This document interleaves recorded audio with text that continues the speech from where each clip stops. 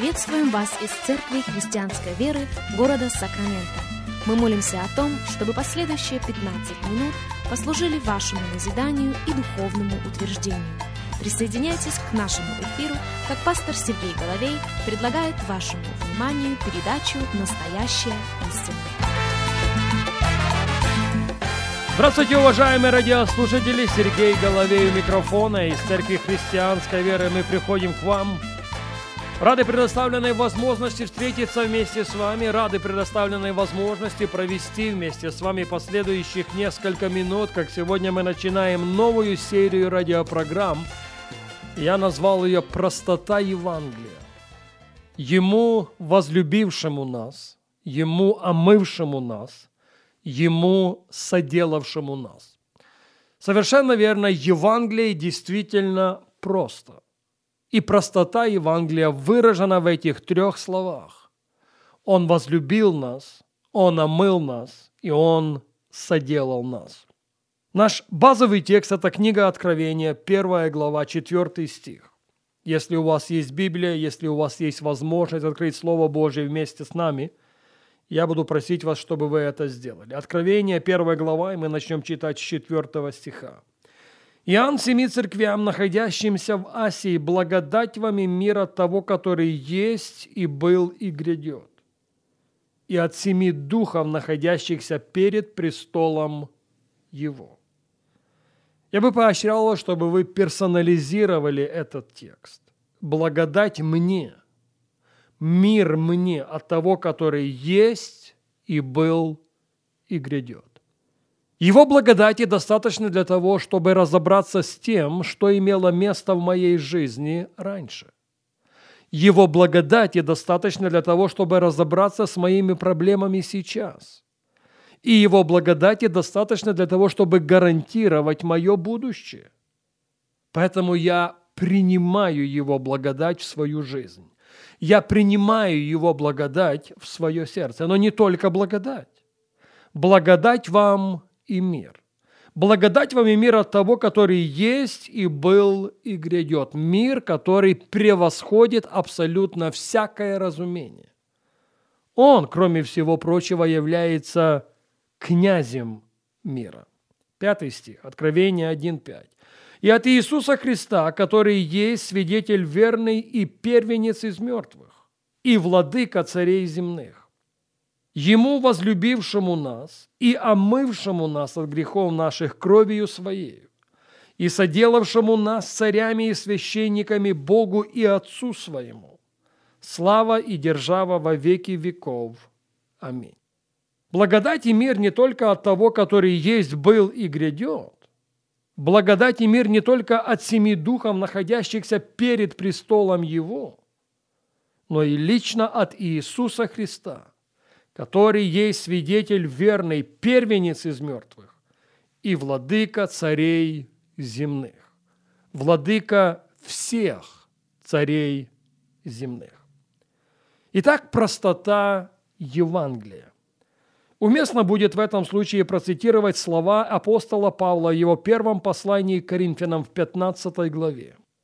Первое послание к Коринфянам, 15 глава, и в 1 стихе мы читаем: «Напоминаю вам, братья, Евангелие, которое я благовествовал вам, которое вы приняли, в котором и утвердились, которыми спасаетесь, если преподанное удерживаете так, как я благовествовал вам, если только не тщетно уверовали».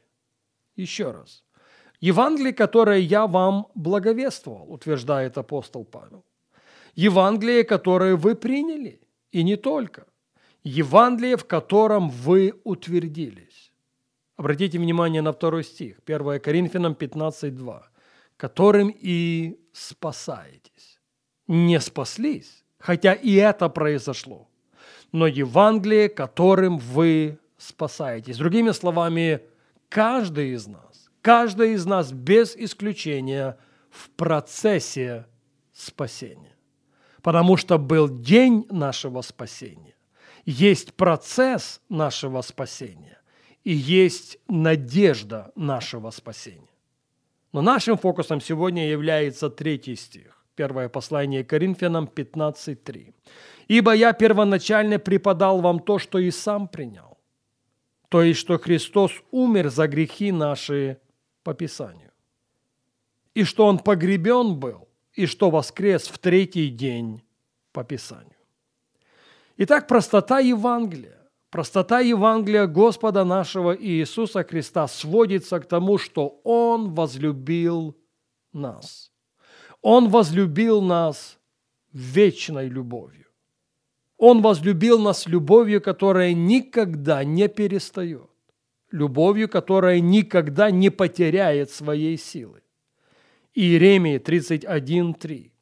«Издали явился мне Господь и сказал: любовью вечной я возлюбил тебя».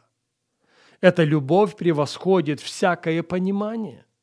Римлянам 5 глава 8 стих апостол Павел пишет, и я цитирую: «Но Бог свою любовь к нам доказывает тем, что Христос умер за нас, когда мы были еще грешниками». Слышите? Простота Евангелия продемонстрирована в том, что Христос умер за грехи наши по Писанию. Он умер за нас, когда мы еще ничего в своей жизни хорошего не сделали. И этим доказана Его любовь к каждому и каждому без исключения. В первом послании Иоанна, в 4 главе, в 18 стихе Иоанн пишет: «И мы познали любовь, которую Бог имеет к нам, и уверовали в нее». Поэтому сегодня уместно спросить: уверовал ли я, уверовали ли вы? Уверовал ли каждый из нас не просто в любовь, но в любовь, которая превосходит всякое разумение? А в этом ключ победы в жизни каждого последователя Иисуса Христа. В послании к Римлянам, в 8 главе, в 38-39 стихах мы с вами читаем: «Ибо я уверен, что ни смерть, ни жизнь, ни ангелы, ни начало, ни силы, ни настоящее, ни будущее». Это утверждение апостола Павла в отношении себя. Я уверен. Почему он уверен? Потому что он уверовал в любовь, которую Бог продемонстрировал в отношении его, и не только в отношении его. До тех пор, пока мы не уверуем в эту любовь, мы не сможем заявить так, как заявил апостол Павел. Я повторю это еще раз. До тех пор, пока мы не уверуем в безусловную, постоянную, вечную любовь Бога к каждому из нас, мы не сможем утверждать то, что утверждает апостол Павел. Еще раз, Римлянам 8:38. «Ибо я уверен, что ни смерть, ни жизнь, ни ангелы, ни начало, ни настоящее, ни будущее, ни высота, ни глубина, никакая другая тварь не может отлучить нас от любви Божьей во Христе Иисусе». А сейчас я хочу, чтобы вы послушали меня и послушали очень внимательно. Так как любовь Бога к каждому из нас безусловна, то она очень легко может быть неправильно интерпретирована. Пожалуйста, запомните это. Если посчитаете нужным записать, запишите. Ввиду того, что любовь Бога по отношению к каждому из нас безусловна, она может быть очень легко неправильно интерпретирована. А Он так возлюбил этот мир, а Он так возлюбил меня, а Он так возлюбил каждого из нас, что отдал Сына Своего Единородного. Он возлюбил и любит очень сильно, настолько сильно, что ревнует, чтобы не оставить нас в таком же состоянии. Вот почему наш базовый текст говорит: «Ему, возлюбившему нас», и не только возлюбившему нас, но Ему, омывшему нас от грехов наших. К большому сожалению, время не позволяет нам продолжить говорить об этом сегодня, и к этой мысли мы возвратимся на нашей следующей программе.